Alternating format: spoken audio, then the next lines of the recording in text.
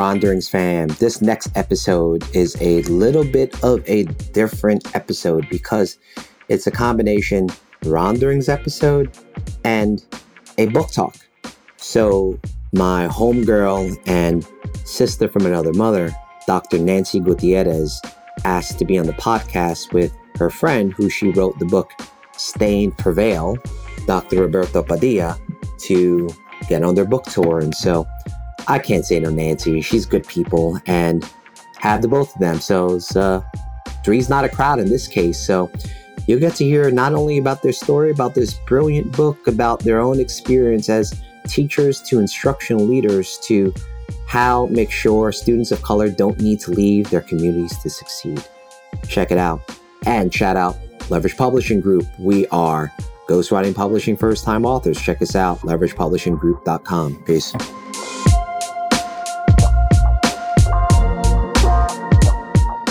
Ronderings Universe. Y'all in for a treat. This is the first time I've had more than one guest on a podcast episode.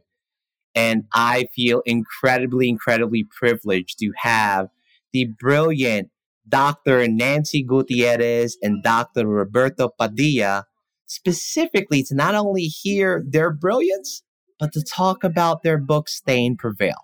So this is going to be a little bit of a different riff in the Ronderings universe where we're going to get to know their stories, but this is going to be a book talk too. So we're going to see what happens, but I know I've got some great people here on the mic with me. So welcome, Nancy, Roberto. How y'all doing? So wonderful. Well, I want to thank you for having us. Yeah, this is an honor for us as well. Thank you. Ron, I mean, what an honor. No, just always love chatting it up with you. Yeah. Same here. You're in my corazón, so I appreciate you more than I can say on this episode. Mahal kita. Mahal kita na rin. Gonna test my Tagalog. Don't keep testing. Uh-oh. And the Google Translate, like, what did Nancy tell me? Admittedly, I speak better Spanish than I do Tagalog. That's because of all the years of living in New York City and having most of my friends be Puerto Rican or Dominican or Cuban. So I'm a lot more dangerous in Spanish, admittedly. Anyway, on that note, why don't we start, whichever of you wants to start with, what's your story? Who would like to jump in? Roberto, go ahead. All you. Yeah, I'll go ahead. Well, I want to again just give a shout out to both of you, and I'll start by sharing a little bit about my story. I remember being around 4 or 5 years old and hearing this very mysterious knock on the door. And just being a naturally inquisitive 4 or 5-year-old, I went and opened the door without my mother's permission. And when I opened the door, there stood the silhouette of a very professional looking woman. And this was different for me because we didn't have a lot of visitors. And certainly we didn't have professional looking visitors come to our apartment. And so within seconds, she stepped right into our apartment, and then my mom addressed her. But I noticed the look on my mother's face, and I noticed the look on this woman's face that this was not a good visit. And within minutes of that interaction, my siblings and I were having our things packed up, and this woman was taking us away from my mother and placing us in foster care. I spent a few years in foster care, and I remember coming back home. This was probably 2.5 years later. I ended up coming back home to live with my mother. And I just noticed that, going from 4 years old to almost 7 years old, I was a very different kid at that point. Well, still very inquisitive. But I noticed that I didn't really take school serious. School was a place I would go to not be home. And it was a place that I would go to really eat, play sports.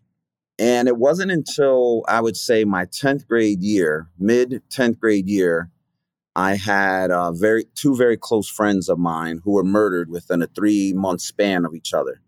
And it was also the very first time I went to school with a purpose. Prior to that, I just went to school, like I said earlier. And now I was worried that somehow I would be next. And so Baron and Terry were taken at very young ages. They were 17 and 15 years old. And I also noticed something about myself during this time. I went to school with a purpose, and it was the first time I realized that I can actually do school. Like I could actually do the work and be successful at it. And so for the very first time, I went from getting C's and D's to A's.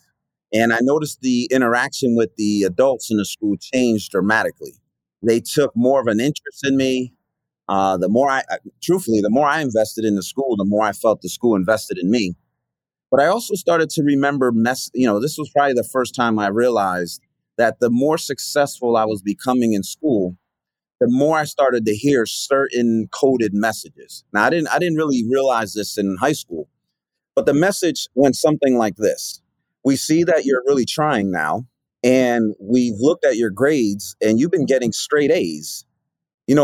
We think you're really smart, and do you really want to stay around here and end up like these people, right? And these people ended up being classmates or people who dropped out of school or people who lived in a community that these particular adults didn't deem successful.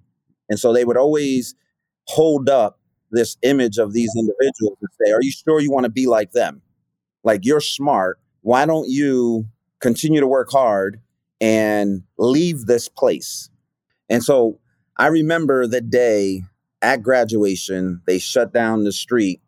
And as people were walking away with their families, I stood literally in the middle of the road and thought to myself, I'm going to heed this advice that I kept hearing over and over, that I have to leave. I stood in the middle of the road and almost symbolically walked away from the school as I walked out of the neighborhood, as I walked out of the community, out of walking away from this place that had been home to me for 17 years. And I walked away and really didn't look back for quite some time. I'm going to stop there and turn it over to Nancy. And then if time permits, I'll come back to the second half of that story. Roberto, you planted the seed. I'm really curious about what then brought you back, which I'm certainly will get into, I think, when we talk about the genesis of the book. But thank you for beginning the sharing of the beginning of your story. Nancy, you're up next. What's your story? Well, I want to thank Roberto for sharing the story about the knock on your door and foster care, because I know that I've heard it. We're friends. We've been friends for years. Roberto knows that you're family, Ron. So, that here within this space and in conversation with you, we can speak our truth and even the things that hurt. So I just want to thank Roberto for sharing.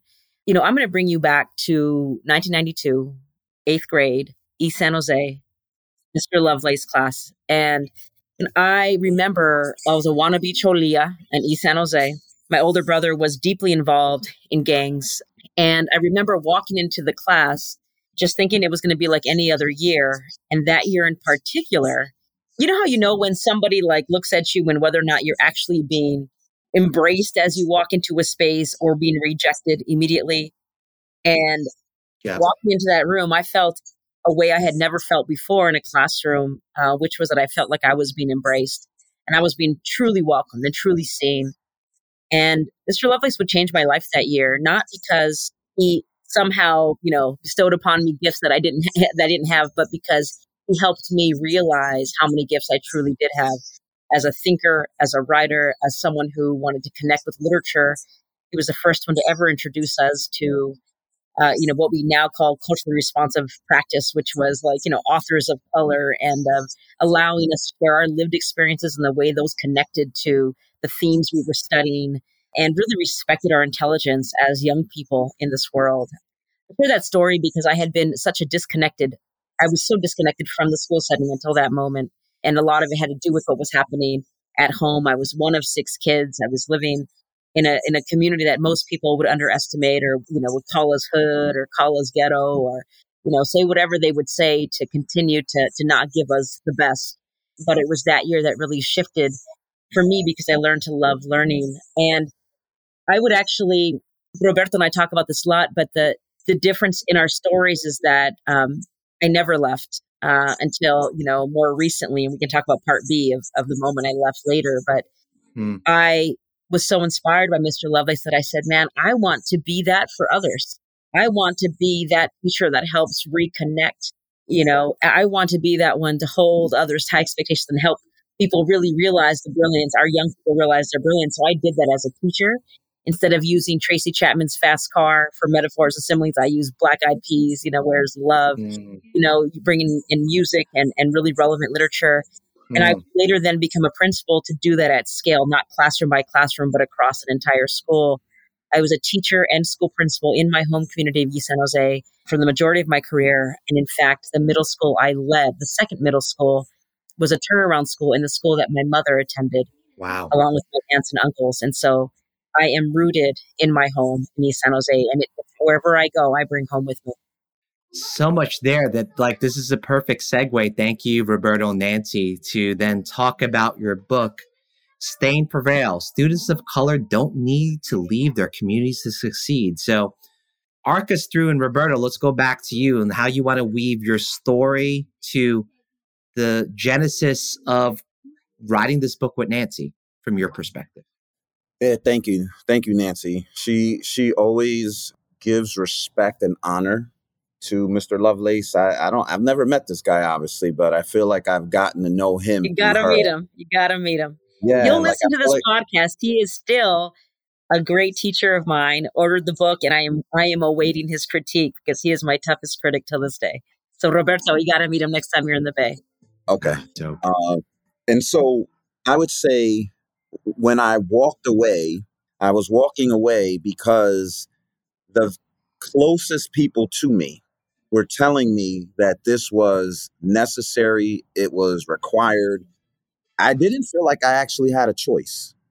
I felt like if I was truly honoring their love and care for me, then I needed to somehow be wise in my young age to figure out a way to leave.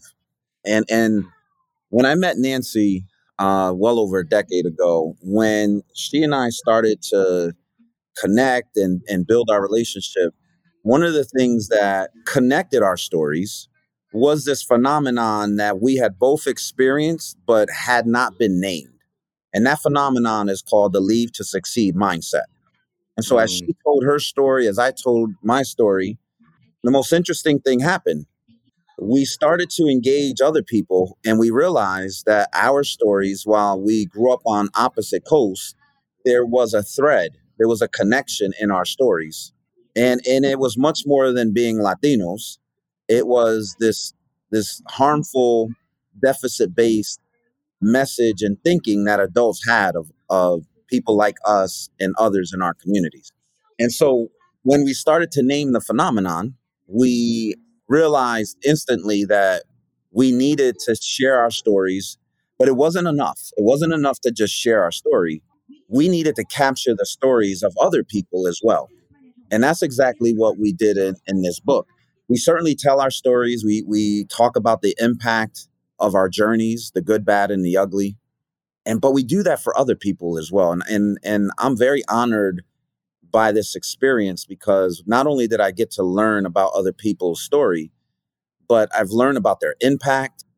Many of the people we captured in the book were very vulnerable with us, and they talked about the trauma that they've experienced as a result of leaving their homes, the trauma they experienced of coming back home.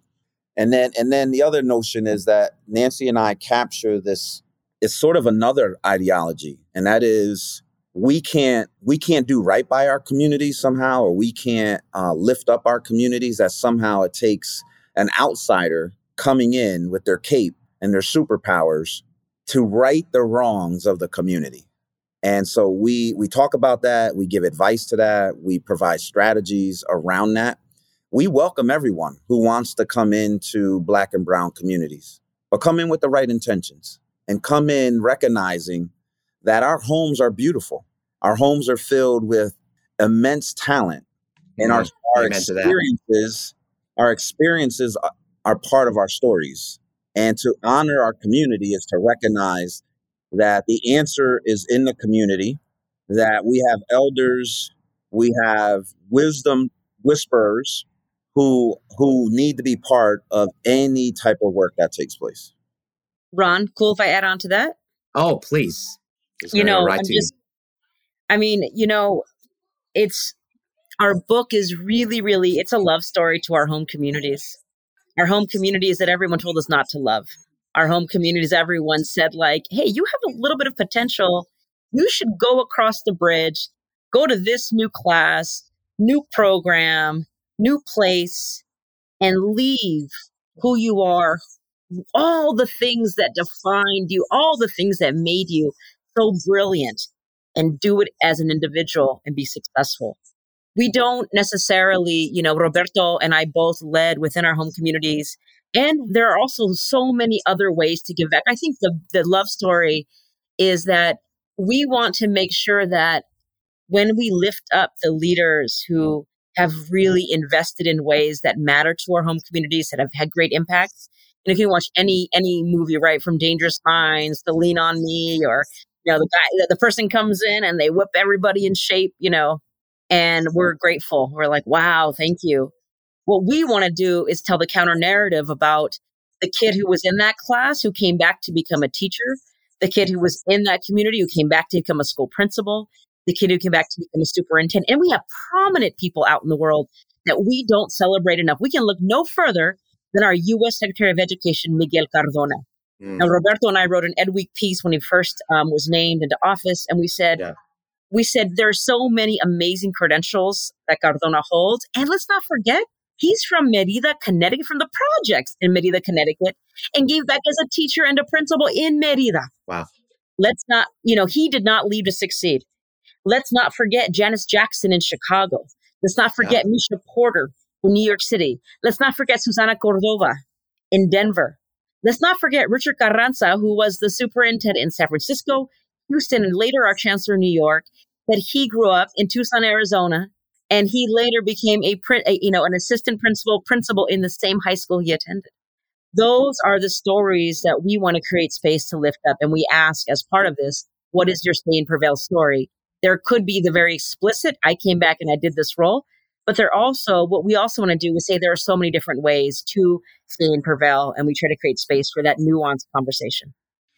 Well, thank you both. It's such a powerful story to understand that the dominant narrative out there. And I was born in Brooklyn and raised in Queens. And I think that Lead to Succeed mindset, it was like the air that we were breathing when you had the opportunity to succeed. That's right. You That's left. Like, and you know, I think I've been in my own journey of like, well, how do I come back? I'm about to join the board of a charter school in Brooklyn. It's one of my ways to start, make sure I give back to my home borough, right? Because there's this idea of like, wait, I've come to a lot, I understand a lot, and yet the things that have allowed me to be successful are the deep cultural assets and strengths of the communities I grew up with. It's that they're not things I should run away from, but in fact, I've been embracing as the foundation of like where I am today. So thank you for giving power and voice to Staying and Prevailing. So what I asked the two of you is to talk about the book. Like, how would you describe the book to this audience, right? Which is, you know, probably K-12 ed folks because we're all fan, but it's also the parent, the passive listener in the Ronderings universe who's like, oh, Stay and Prevail? I didn't even think about that. What's this book about? How would y'all describe it? So I'll start by saying it's a must read. Like you need to have it on your nightstand. This is, yeah. And there's a copy of it. Thank you. You know, it is about, it's about naming the phenomenon in a very clear way. Then it's about recognizing that we all have an obligation in this educational space to be very cognizant of what we message to children, how we look at the communities they live in, and then how we redefine success. And so throughout the book, we capture stories, we name it. This is what it looks like, sounds like, it feels like. Here's what we can do about it, because it's not enough to just name things. Now, I'm glad we did name this. I'm glad we put language and words and context to this deficit-based message. But we didn't stop there because we knew that wasn't good enough. So we named it, and then we offer a number of strategies. And so for those reasons, I think, you know, this is a very important book at this time. and it's really resonating with people. Very much resonating with And people. people are reacting too. Yeah. It's resonating, and they're having reactions, both positive and negative. So Nancy, I didn't tell you this, but I was Tell me. meeting with Dr. Ron Ferguson yesterday Okay. about the book. And so he's actually coming to the Bronx next week. And as I was describing it, he was like, man, this is really important. I'm going to get the book. And I said, well, yes, please do read it. But Nancy and I are asking people that to not only read it, but we want to know your feedback. We want to know how this resonates with you. And so I'll let you know what he says and thinks, given that he's a prolific researcher, an author of many, many books. But he did say, Absolutely, from what I shared with him, that he's very, very intrigued. Yeah. I mean, to the same question, I think there's so many books about like, hey, let me lead for equity. Hey, let me walk for equity. Hey, let me think for equity. And that was the thing we wanted to do. We wanted to, could we identify a sticky issue and go really, really deep on it? Could we, begin to create a little bit of discomfort around actually naming the things that, and this is not, we're not saying, hey, white people, go read Stay and Prevail. This is what you're doing to us. You're telling us to leave 60. No, we're saying this is an issue that we all perpetuate. People both within the communities, people outside of our communities. And this is something that we really need to be, fully aware of as we engage in this conversation. And so what we really, when we say what is it about, what's the it is stay and prevail as an antidote to leave to succeed. Dr. Yvette Jackson talks a lot about Columbia University. One of my colleagues talks a lot about we could think about equity as a problem we are trying to solve, or we can think about equity as an opportunity we want to cultivate, right?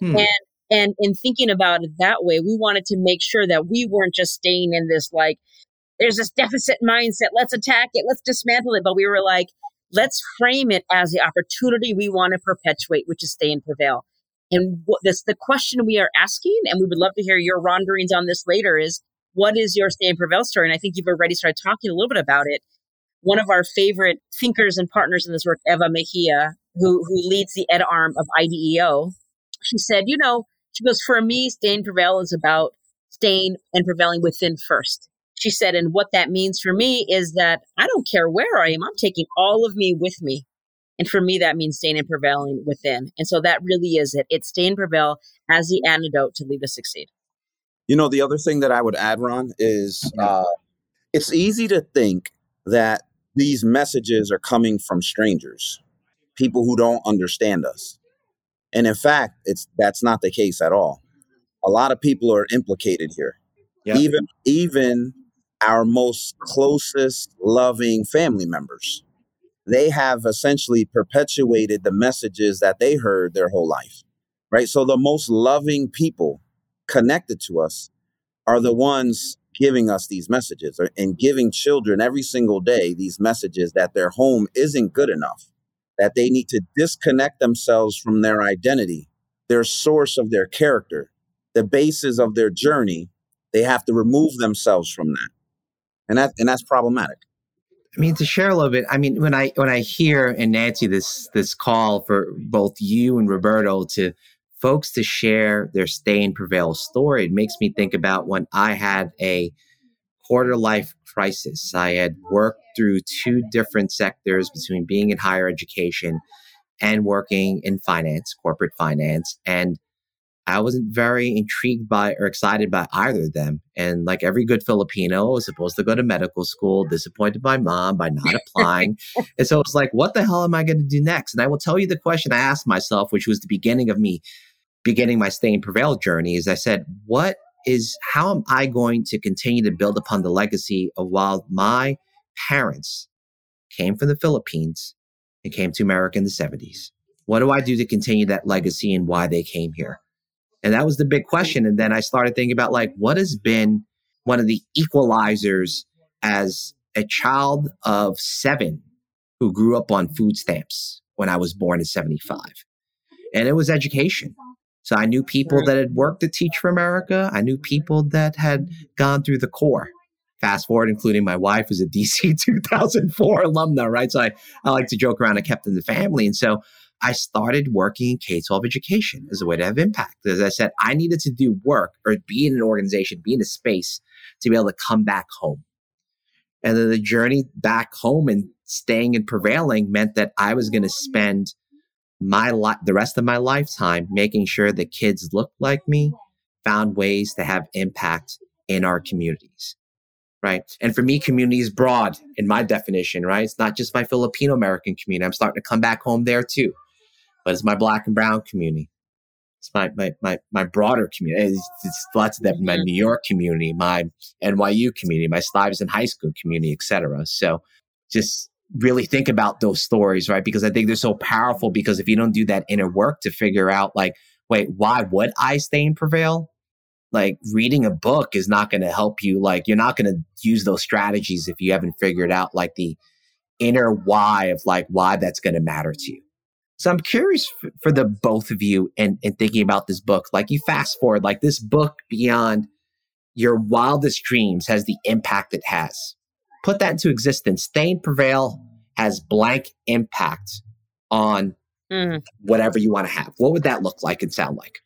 You know, it would shift the narrative. We would start seeing more celebration and lifting of people who give back to their home. Like we would, you know, when we bring in, like if our students, for example, you know, are learning about the heroes and sheroes within their classes and their community, they understand who within their sphere, within their family, they understand the leadership that exists right there at home too. You know, that those are actually written into, like, Stay and Prevail becomes a theme as opposed to Leaves to Succeed. It becomes a theme to really lift the communities and the people who, you know, who are those hidden leaders, you know, who have those resistance stories, who have, you know, the ones that we never hear. They begin to permeate the communities in common. We realize our strength as a community. You know, we talk about it. We find ways to really begin to stop comparing ourselves to what people have told us we need to be, and we start really fully living into who we are, celebrating ourselves. And we begin to hear Stay and Prevail stories all over. Like next week, I'm doing some work in Connecticut with Roberto and I are engaging in a book talk with the Latino superintendents across Connecticut. And there has never been an opportunity to really talk about the ways in which home, leveraging who you are in home, empowers your leadership in what you do today.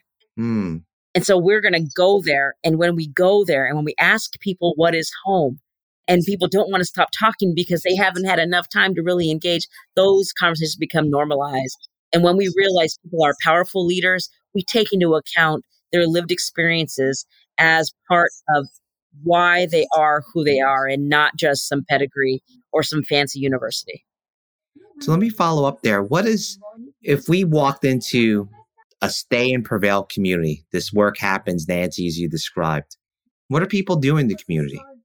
What does it sound like and look like that's different than how unfortunately many of our communities have become, you know, Leave to Succeed communities? You know, this reminds me of a few examples that we highlight throughout the book.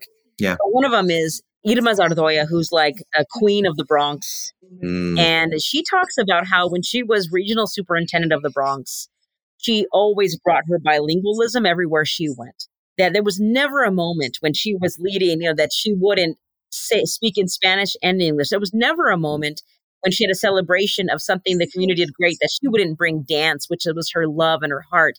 That it humanized her as a leader. She wasn't some inaccessible leader, you know, that she was dancing with the community, getting down with the get down, you know.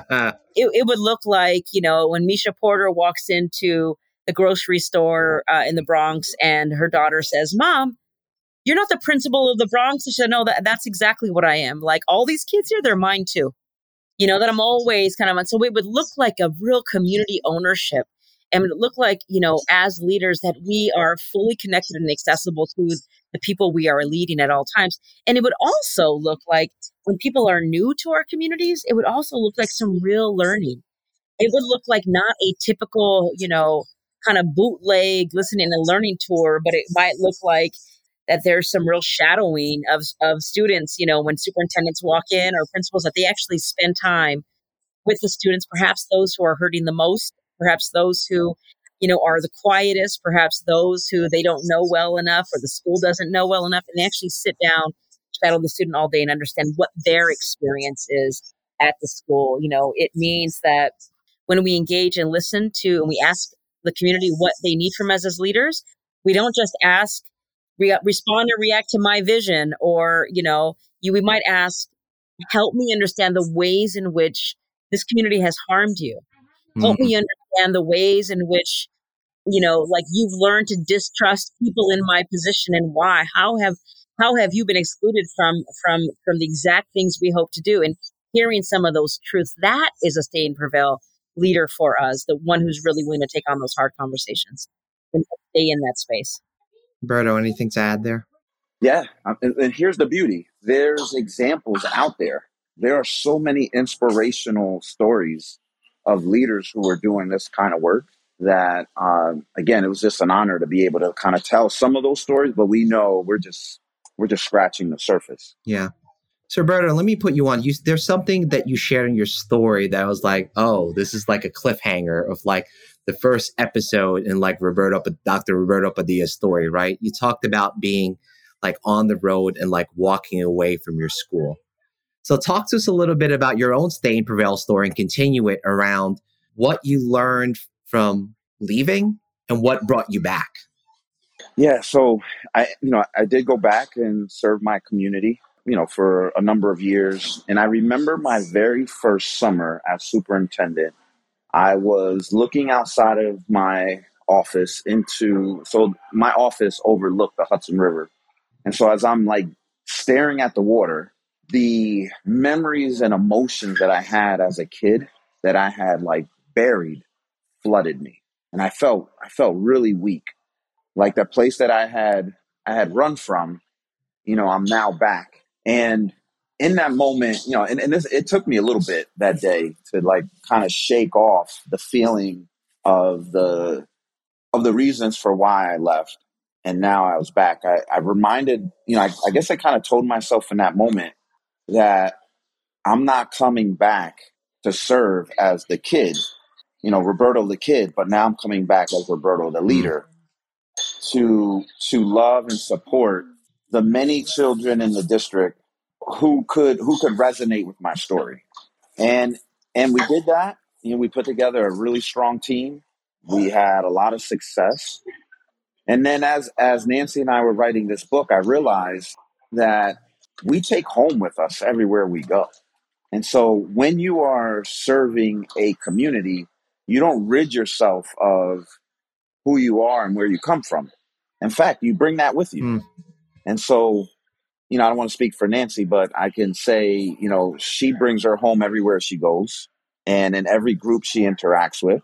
You're likely going to see a picture of her when she was an adolescent. You're going to, see a picture of her grandmother, her family, because that's who she is. Just like, I'm going to surface stories and memories of the very people who took care of me when I moved out when I was 14 years old.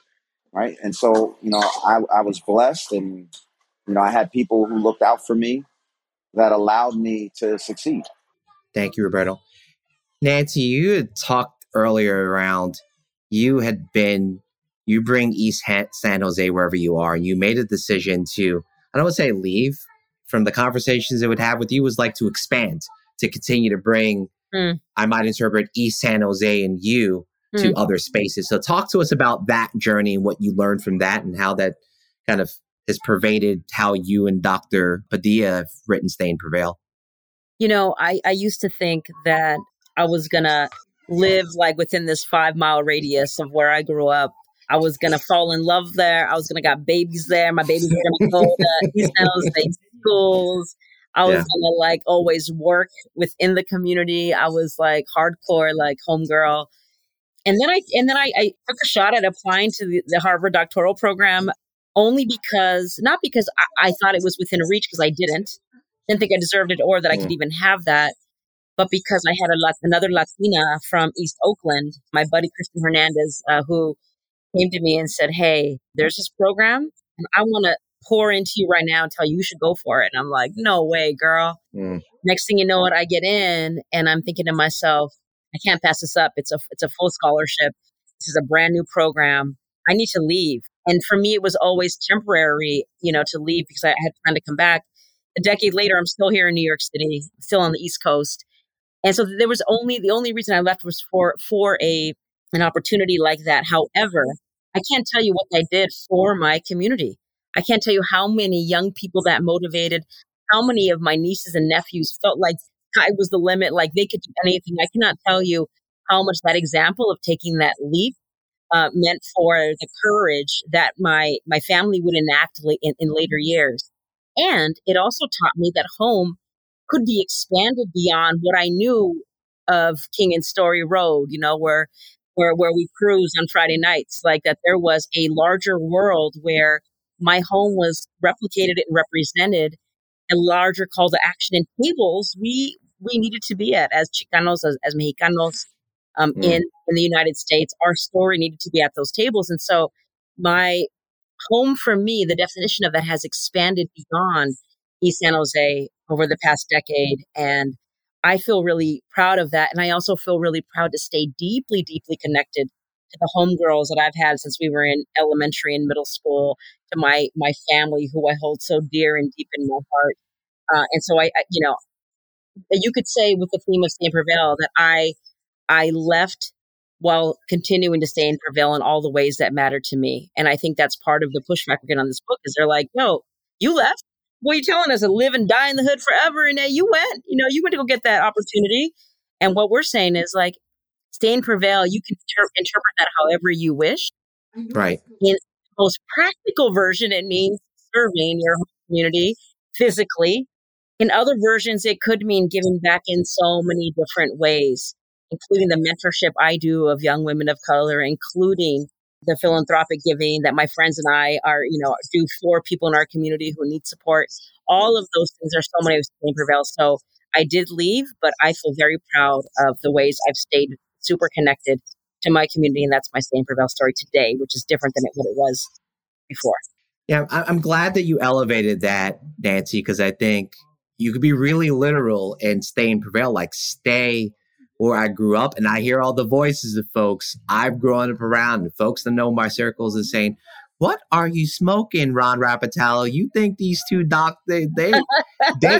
they're coming from tremendous privilege, former superintendent, the CEO of a national ed nonprofit. Please, they got options. Of course, they gonna stay and prevail, or like they're not really staying and prevail." And I think to expand that definition, it just makes sense, because if you take it from where it is, from like home is where you decide that it is, and how you manifest that, that just feels like a universal definition of like, there are ways for us to continue to be in and of community that don't require for you to physically be there all the time. There's still ways, especially in our very, for better, for worse, like world that can be in silos, but also very connected with the world of technology, right? There are ways to still stay and prevail that are not physically saying, I am staying prevailing by having a physical presence in the community 24/7, right? 1000%. Yeah. But I imagine there's pushback on that, right? So go ahead, Roberto. No, it can be that, but to your point, it doesn't have to be that. It's about how you invest. And whatever that, in whatever way you can invest. And so Nancy and I always talk about whether someone decides. So the big thing here is children having options, having a choice, as opposed to being made to feel like they have no choice and the only way to succeed is to leave. Let children decide. Don't bash their community, but uplift their community. And then ultimately let them choose for themselves if leaving or staying is what's right for them, and how to invest in their community. So it's very much about, Nancy mentions this a lot as well. And are you sending the elevator back down? Yeah. And I'll add to that, like there's some real harm when people physically leave to succeed as well. So we do want Leave to Succeed to become kitchen table talk. We do want it to be something that's brought up. I bring up Ron, our dear friend, Laila Avila, she was one of the people Yes. we interviewed throughout this process. And God, Ron, how I wish I would have recorded that Zoom, let me tell you. And Lila talks about going to a boarding school in Colorado and how her mom used to always tell her, like, I am not going to let this wheelchair hold us down as a family. Like, I'm not going to let my wheelchair hold you down. You go, and you leave. And it was a blessing, but it was also very hard. And she talked a lot about how, like she was at this prestigious boarding school in Colorado, and people would think she was the cafeteria worker, and there was just a lot of harm.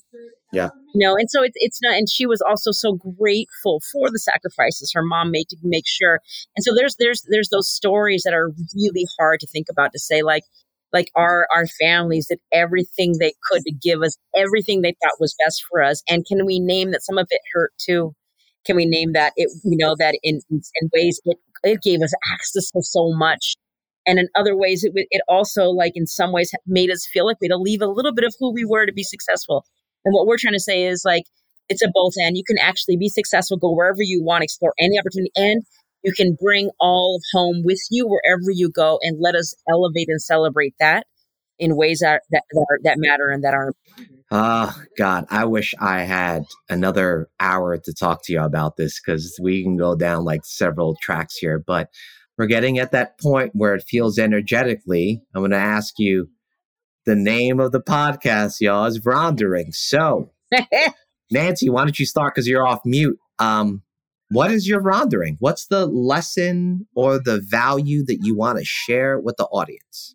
I had to remind myself, I have a big event coming up next week, Ron, and I have rewritten my speech about 12 times. I'm talking to my coach a couple days ago, and he says to me, "What's getting you stuck?"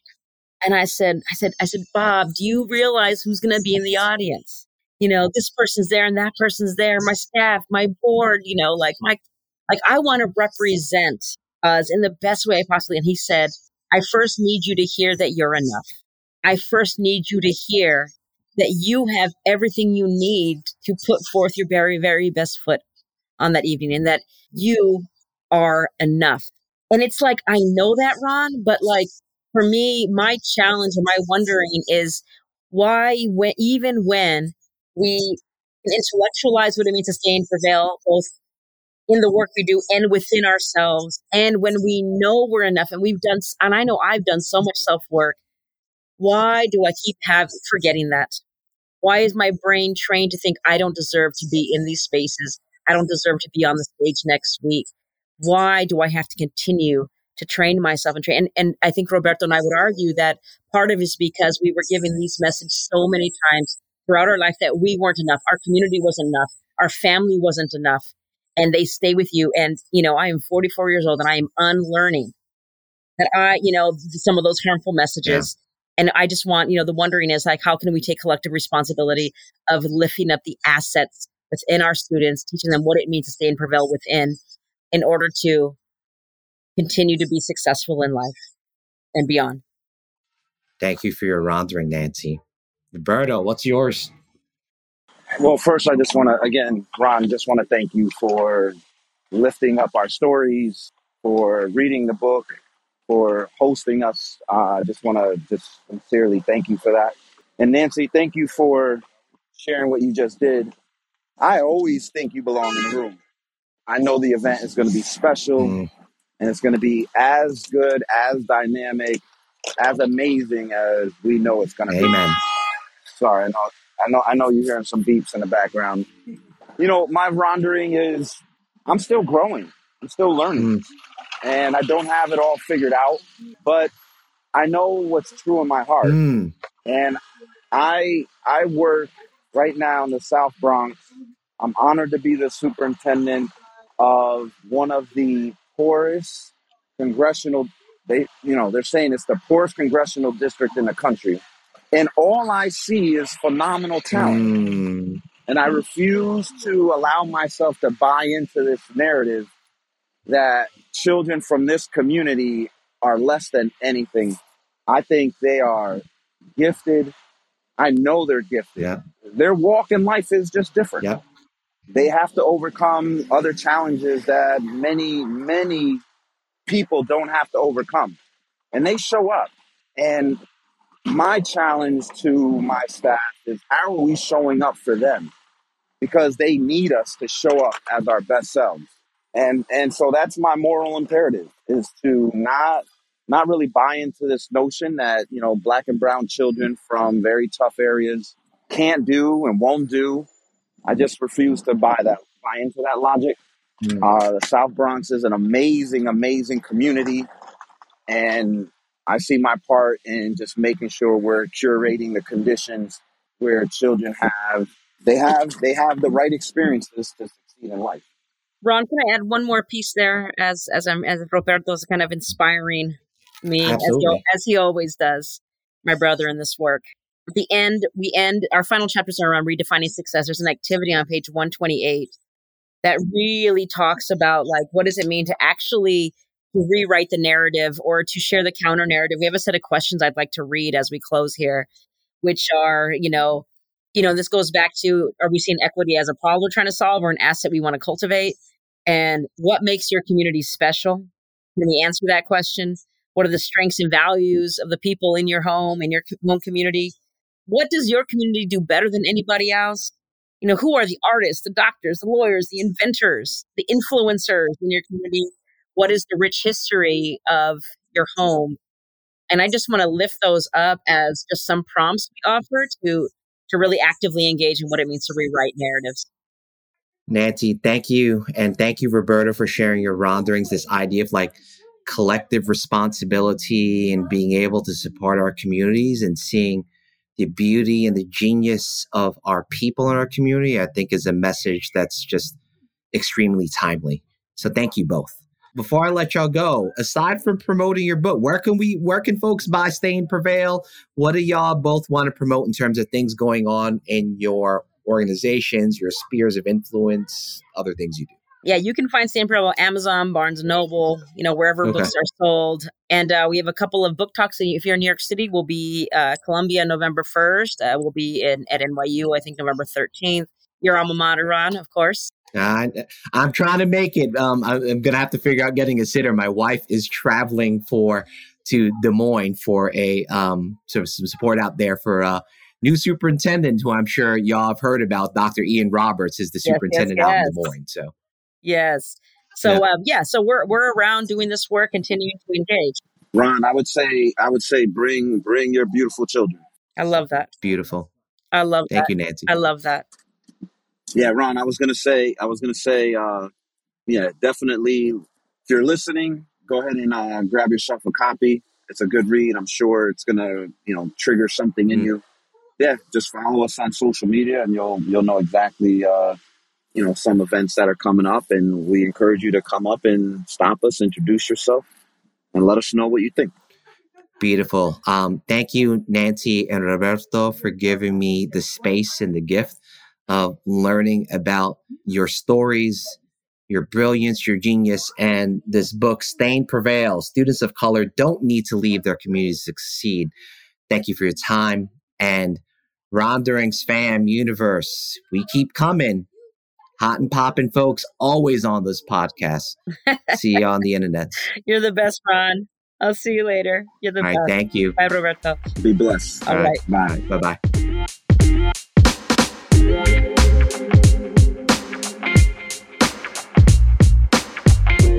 I want to give big thanks to Nancy and Roberto and their very, very busy lives, making sure that they are impacting children who look like me and them across our country, that they took time in their busy schedules to chat with me. So one, I'm just grateful for that. Also want to reflect on what they said their ronderings were. These two ideas which might seem to not live at the same time, but that you are enough and that you're still growing. Both of those things can be true. And I think both Roberto and Nancy are examples of folks who, have gotten to pretty big stages in their career, superintendents, CEO of a national ed nonprofit, and even folks who have titles struggle with things that you wouldn't think that they struggle with, and the lesson of being enough and you're always learning, I think are powerful messages for us to all really sit with. So, Ronderings fam, we're still coming with the heat. More amazing guests in the Ronderings universe. Peace.